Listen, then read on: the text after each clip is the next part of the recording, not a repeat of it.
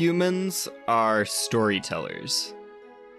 During our species' time on Earth, countless myths have been born, endless legends spun. Folktales, fables, and fairy tales are among the most enduring examples of our capacity for storytelling. In the distant future, when humanity has established itself firmly as an interplanetary species, what tales might have emerged along the way? What stories might Martian settlers tell each other during long, cold nights on the Red Planet? What myths might arise as humans spread across the solar system and eventually reach for the stars? This is Space Age Folktales.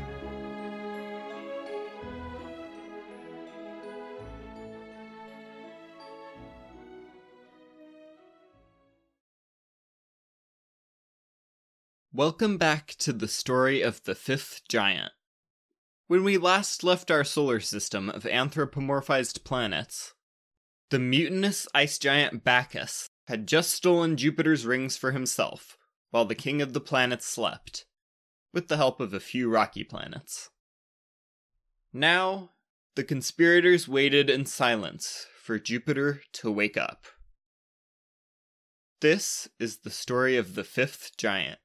Part 2.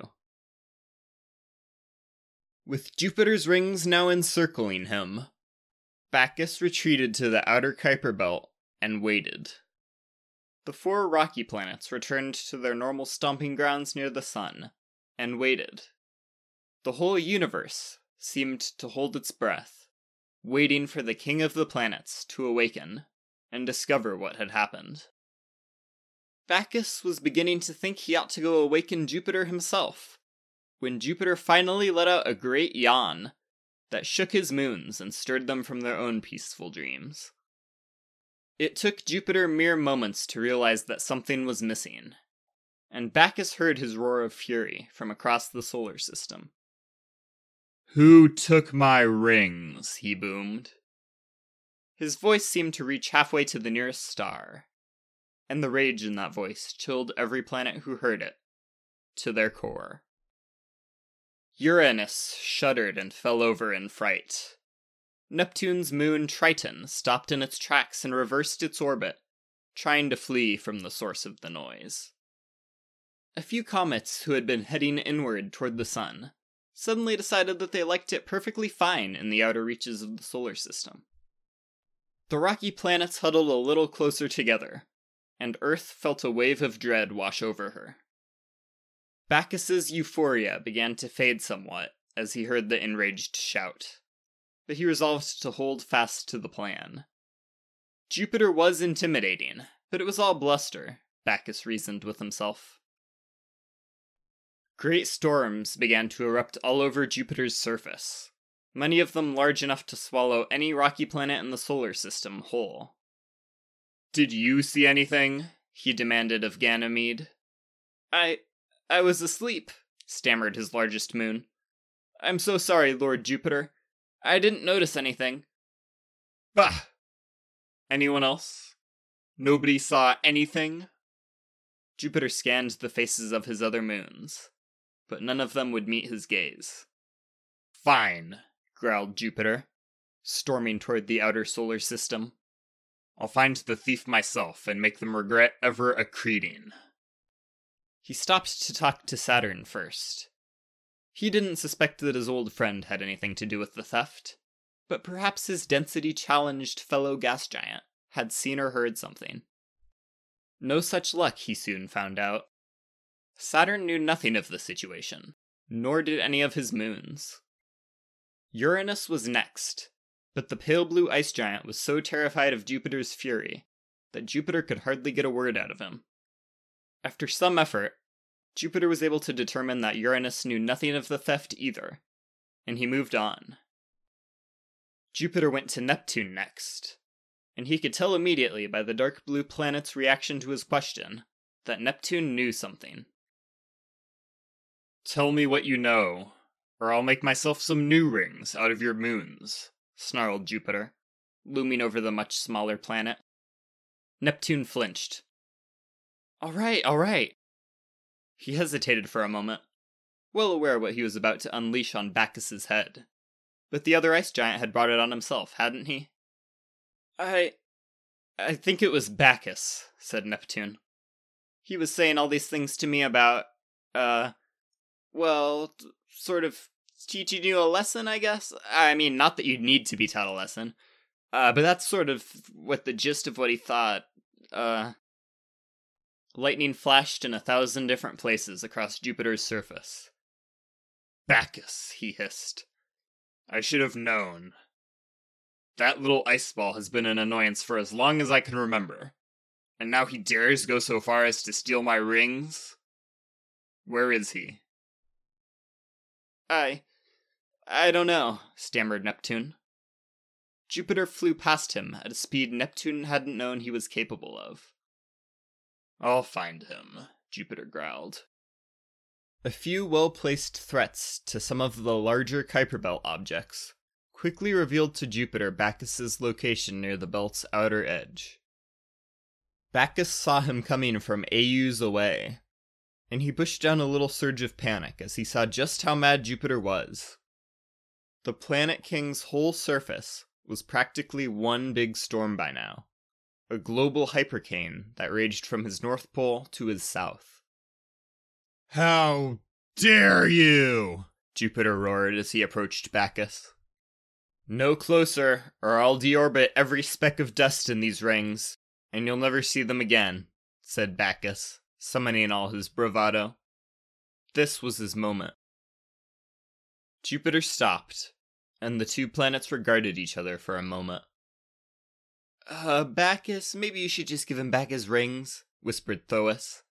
He looks really, really angry. Just give them back and take off. He'll cool down eventually. This was a bad idea. I know what I'm doing, hissed Bacchus. You have always been a pathetic, cowardly wretch, but this level of insolence, well, it goes beyond insolence, rasped Jupiter. Why shouldn't I throw you into the sun right now? Do you want your rings back? Asked Bacchus. Then shut up and listen to me. You're going to listen to me for once. Oh, you have demands, do you? Said Jupiter with a wry chuckle. This should be entertaining. Yeah, I do have demands, said Bacchus. First of all, you need to start treating us like equals. All of us. The ice giants, the rocky planets, even the dwarf planets. Give us a voice. Give us a say in how the solar system is run. It can't just be you anymore, with Saturn occasionally butting in. You're not better than us just because you're bigger. Jupiter glowered at him. You have no idea what the responsibility of being the leader is like, he snapped. I am the most powerful of any of us.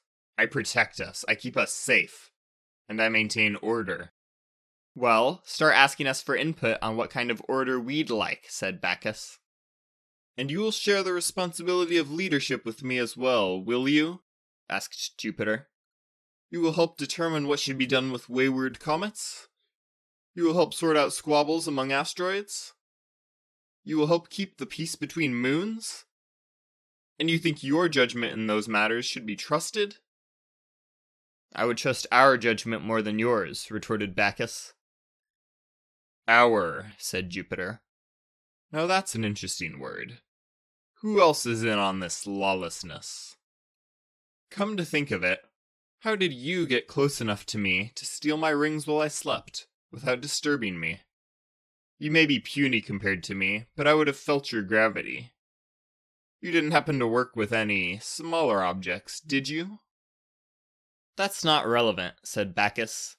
What is relevant is that you're going to promise, right now, that you will never again talk down to your fellow planets or treat us like your inferiors. As though you're any better, said Jupiter. I've seen the way you treat the rocky planets, and the other debris. You play at having high ideals, as though you truly care about equality among planets, but your actions betray you. I have watched you separate Earth from her moon and taunt the both of them. I have watched you spin Mercury around and around until he became sick, I have watched you crash through clumps of asteroids and scatter them. I understand the hierarchy of our system and abide by it. But you partake in senseless cruelty against those you perceive as inferior. You're a hypocrite, Bacchus. Worse than a hypocrite. You're not the tyrant you accuse me of being. You're worse. Bacchus couldn't speak. Jupiter's words pierced him to his very core. He stuttered. He noticed that Jupiter had grown closer as they were talking, and he suddenly felt the massive planet's gravity seize him. Do you think, Bacchus, that I could not go find a clump of inanimate debris somewhere and fashion new rings for myself? Asked Jupiter, suddenly sounding deadly calm. The storm that had encompassed his globe was dying down, and he seemed eerily focused. The king of the planets left his question dangling in the void and went on. The problem with you, Bacchus, is that you've been allowed to freely roam the solar system for too long, causing mischief wherever you go. The amount of chaos that's caused by planets traveling wherever they wish at any time has been growing unmanageable for a while now, but you're the worst symptom of that problem. You've taught me a lot today, Bacchus, and I must thank you for that. But I'll be taking back my rings now. Bacchus fought against Jupiter's gravity, straining to free himself from the giant's death grip. He watched as the rings began to stream back into orbit around Jupiter, and with a desperate effort, he was able to bring some of the debris that made up the rings crashing down onto his own surface, burying it beneath his clouds and feeling it burn up in his atmosphere. Yet Jupiter managed to recapture enough material to form a full ring system around himself once again, albeit a much thinner one. You've been a nuisance for too long, Bacchus, said Jupiter, his rage uncharacteristically restrained. But you've helped me come to a realization about something I've been mulling over for a long time. At least that means you contributed something to this system during your time here. Are you going to kill me? Asked Bacchus, feeling the last of the fight in him drain away as Jupiter tightened his gravitational grip. He was completely helpless against the larger planet, caught by gravity stronger than anything else he had ever felt. No, said Jupiter. I'm going to banish you from the solar system. You will become a rogue planet, frigid and alone, with only your moons and your regrets to keep you company. You will wander the galaxy for billions of years, likely never coming close enough to another planet to say hello, nor close enough to any star to feel its warmth. This is your just punishment for millions of years of mischief and chaos. I am Jupiter. I am the supreme lord of this planetary system. Never forget it. With that, Jupiter swung Bacchus around, and with a mighty heft of his gravity, he flung the ice giant screaming out of the solar system. Bacchus sailed through the Kuiper Belt, past the scattered disk, into the Oort cloud, and then out the other side, past the edge of the sun's hill sphere, beyond which his parent star could not hold him in orbit. Jupiter returned to the orbit where he had been sleeping, and stared out into the void, contemplating his next course of action for a while. Eventually, he turned and made his way over to Saturn.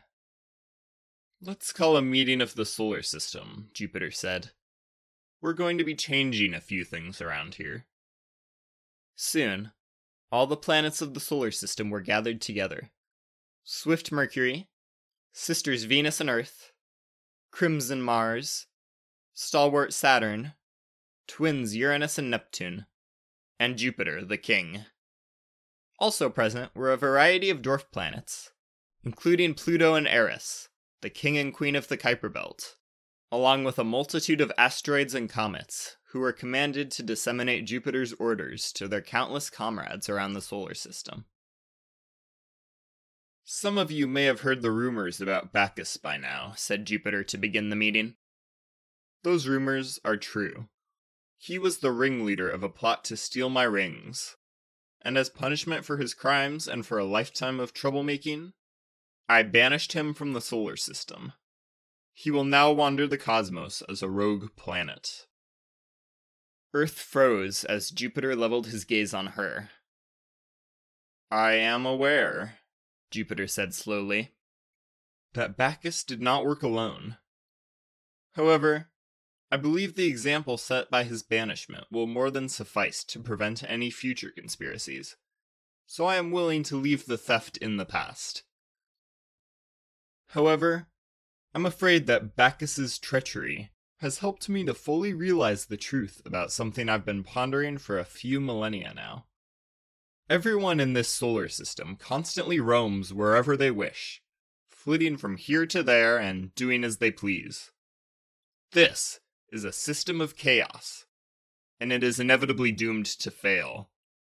Bacchus was the most destructive agent of chaos we have yet seen, but he was merely a harbinger of what is to come, if we continue allowing ourselves to run wild with no sense of order and no respect for hierarchy.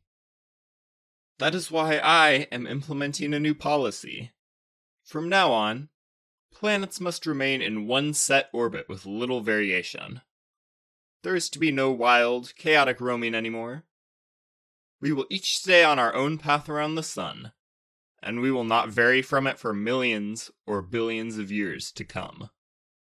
A cry went up among the assembled celestial bodies. "But how will we communicate with each other?" asked Venus. "You can't just separate us all forever." "You will still be able to communicate," responded Jupiter coolly. "It may be a bit more difficult, and you may not be able to reach those furthest away from you without the use of light or gravitational waves, but I trust you will manage." Although nobody was particularly happy with the new arrangement, each planet and object settled into a steady orbit and stayed there, going around the sun again and again, countless times, barely deviating from their courses. They still kept in touch, and over time, some of the planets began to enjoy their new situations. There was something comforting about always following the same path over and over again, and there was a degree of separation between the inner and outer planets that cooled some of the tension between them. Mercury, Venus, Earth, and Mars remained friends, while Uranus and Neptune managed to keep to themselves further out, occasionally chatting with Pluto and Charon when they swung by. Jupiter felt as though he could finally get some real rest, and Saturn was glad he no longer had to help support the king quite as much. Some of the asteroids speak of a time when the sun will begin to burn out, and the planets will once again roam the solar system freely, moving and mingling, and perhaps causing a bit of mischief along the way. For now, though, the planets continue to circle around the sun on invisible celestial roadways, as they have done for many, many years. And as for Bacchus, he still roams through the void between stars, frigid and alone, with only his moons and his regrets to keep him company. Perhaps one day, he will encounter another star and find himself welcomed into another planetary community. Perhaps the most powerful planet in that community will treat his or her subordinates more fairly than Jupiter treated the planets of the solar system. Perhaps Bacchus, humbled by his time out in the darkness, will treat the rocky planets of that system with respect.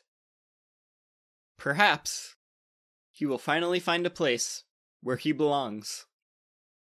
Until then, though, he roams the galaxy, orbiting silently through the great abyss, waiting and hoping.